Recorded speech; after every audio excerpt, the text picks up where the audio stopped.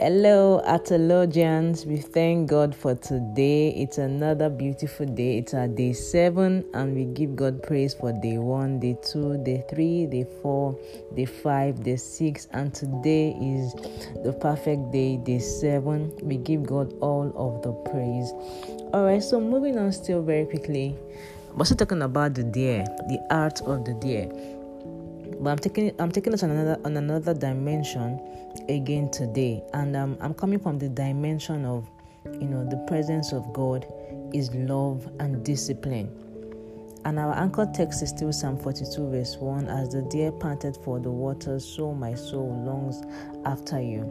You remember I mentioned to us that, the deer, has small sweat glands, and that is the main reason why it has to go and be by the waters, and that is why it desires the waters. Now, another interesting thing about the deer is that when it gets to the waters, all right, sorry,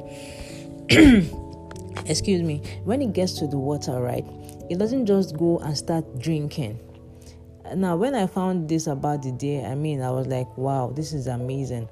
Now, the deer waits by the water, all right, and waits for the waters to be calm. Like when the water is rubbled up or whatever, the deer would not drink. It would wait for the water to be calm, to be totally calm, before it starts to drink. Isn't that amazing?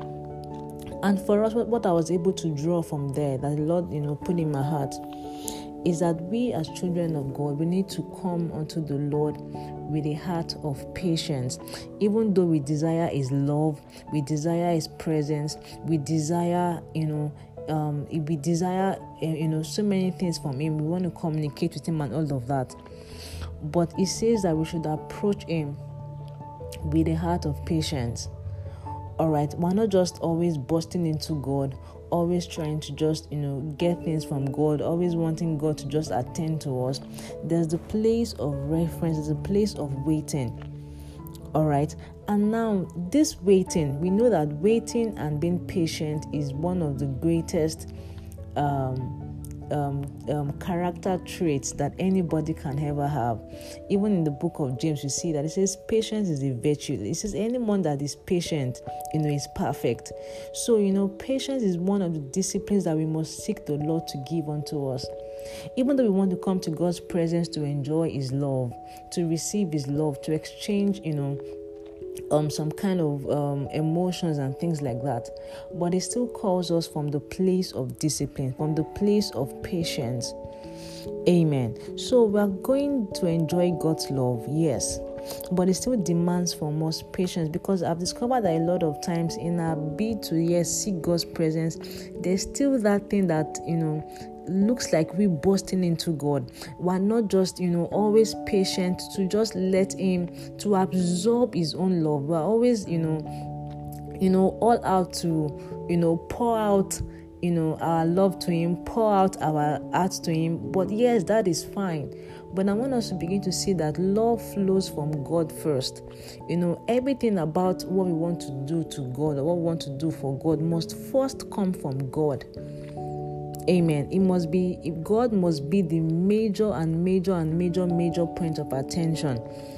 All right. And so for us to cultivate the culture of being patient, we need to learn. We must discipline ourselves. All right.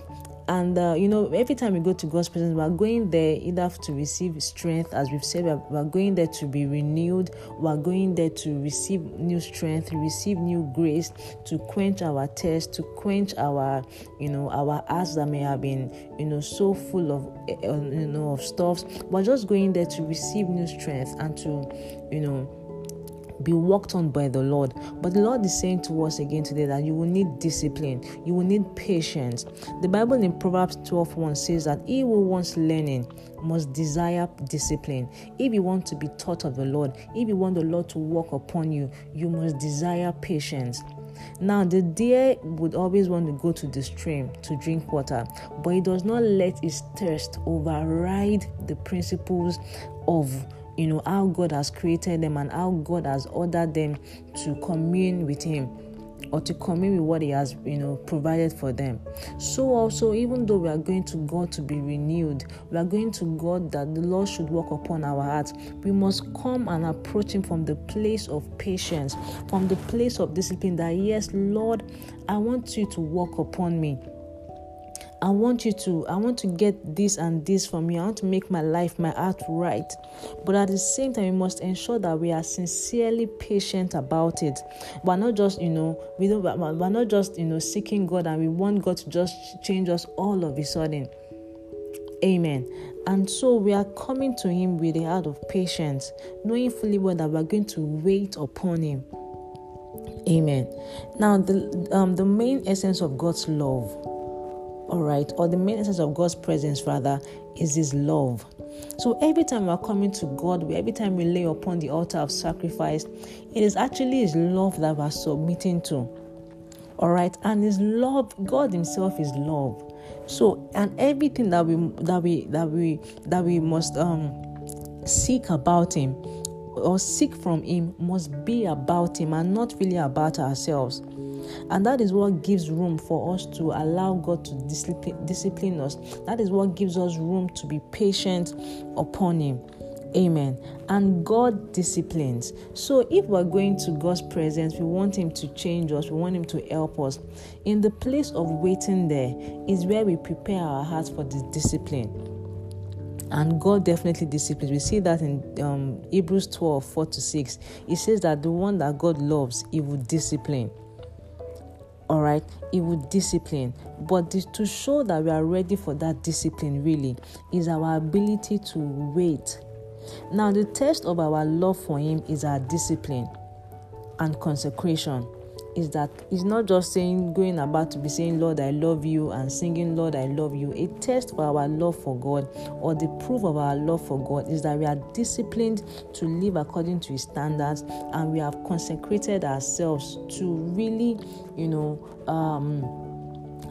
to really value His love, because it is in the place of consecration that we are able to value, that we truly say, yes, I value the love of God, and that is why I'll separate myself from certain things, from certain people. Amen. Now, this discipline and consecration is powered by a willing heart, a patient heart, and a sincere heart. Now, these 3 points, these three characteristics work together: willingness, patience, and sincerity. In 2 Corinthians 15b says that, so you can answer those who brag about having a spectacular ministry rather than having a sincere heart. Now, a lot of people would rather have spectacular things to show about themselves, while God is desiring that we have a sincere heart. It is a heart of sincerity that will make a man be willing, will make a man be patient, all right, to receive discipline, to wait upon God and say, Lord, what exactly?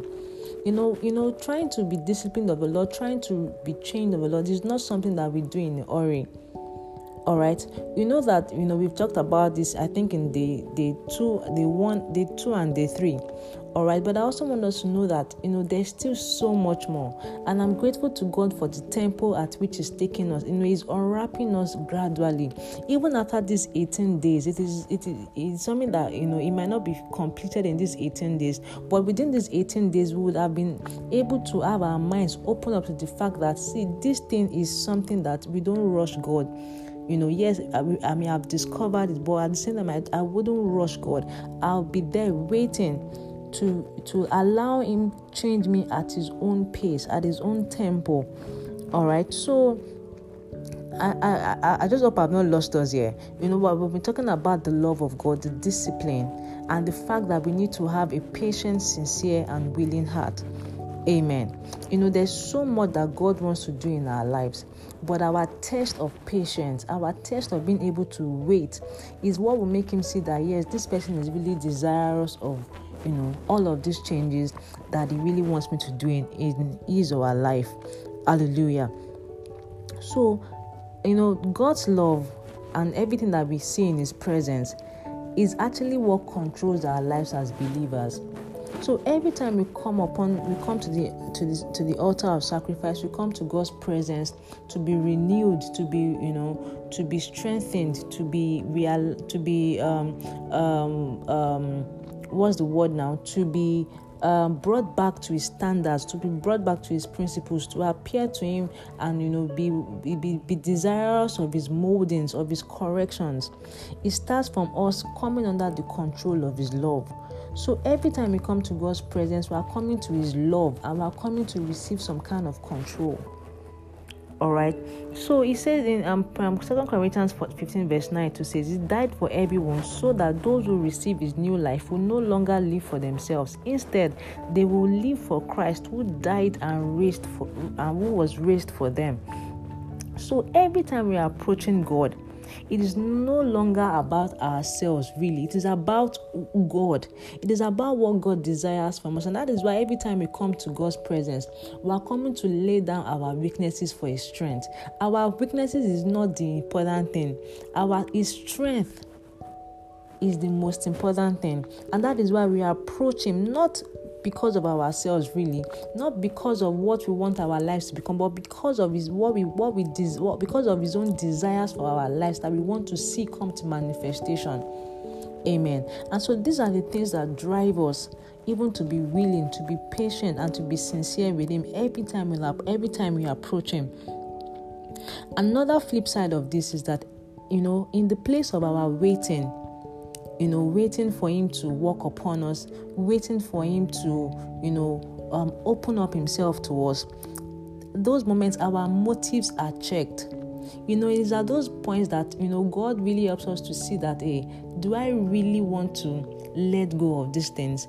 Do I really want to change? Because a lot of times, we desire to change, we desire to, come out of something because of, how will I put it now? That momentary soberness. But in the place of waiting, God is really able to scan our hearts. God is really able to look at us and see the genuinity or the sincereness. Permit me if there's a word like that. To see that really this child really wants to come out of these things. It is in that place of waiting that our motives are checked. Amen. It is in that place of waiting that our motives are really, really, really, really checked. I pray that God will give us more understanding about that in the mighty name of Jesus. In Proverbs 21 verses, the Bible says that people may be right in their own eyes, but the Lord examines their heart. All right, so I'm trying to make us see here that in the place of we waiting, God examines our heart. Yes, we may have come to the point of, that we know that we want the Lord to change us, we want the Lord to transform us. But God now comes deep down again, to be sure that we're not just trying to be on the perfect side so that we look perfect, but that we are actually, seeking that God's will is really established in our lives. And I know that is what we are here for. That is what every one of us desires. And I'm sure that God will give us the grace even to wait upon him the more, so that he can check, our motives. All right. And that is where, we're able to experience the deepness of his work in our hearts and in our lives. I also want us to see this dimension of this in Isaiah 40 verse 31. We know the scripture. It says that those that wait upon the Lord shall renew their strength. And it says that they will soar on wings like eagles. They will run and not grow tired. They will walk and not be weary. Now, something very salient in this is that when we are waiting, is the place where our motives will be aligned. While we are waiting, our motives will be aligned, to God's perfect will. And once we are done with the alignment, there is a release of strength. So as much as we're on this journey of 18 days, trying to let God open up our hearts and see, what exactly is wrong, I also want to encourage us some more that we should wait upon the Lord. We should be patient. We should be, we should mix our willingness and our sincerity with patience. We should wait, just like that deer The deer will wait for the water to be calm. And when the water is really, really calm, you're able to see, the deer can even see his face. That is the same way also when we approach God that way. That Lord, yes, I know that I've come to your presence, I've come to the altar of sacrifice, but first of all, I choose to wait. I choose to just wait upon you so that I can actually see clearly. I can see clearly what it is that is actually, those things that needs to be changed in my life. And in that place of waiting, I'm sure that you're able to align my motives to be sure that I'm not just I'm not seeking for this change just because of the spur and the soberness of the moment, but for the sincerity and to experience the genuineness of your love, to experience the genuineness of your change, to experience the genuineness of your power in my life. Now, this is a very, very vital and sensitive thing that I want us to do, so that what God is doing in us can be a lasting one, can be something that will last forever, that would even, increase, day by day. Even after we leave this class, we're able to still sustain this. All right. So I pray that God Almighty will help us again to wait upon Him so that our motives will be aligned. Now, I just have this little task for us that I want us to just meditate on all through the day, or later in the night, or whatever point that you're able to listen to this podcast. Now, the first question is, how well am I doing in waiting to have my motives aligned? How well am I doing in waiting to have my motives aligned? How well am I waiting to be sure that these my motives are not just temporary desires, that they are things that I want it to be sustained, I want it to be multiplied, that even year in, year out, I can always still come back because my motives are strong. So how well am I waiting? How well am I waiting? How well am I waiting on God?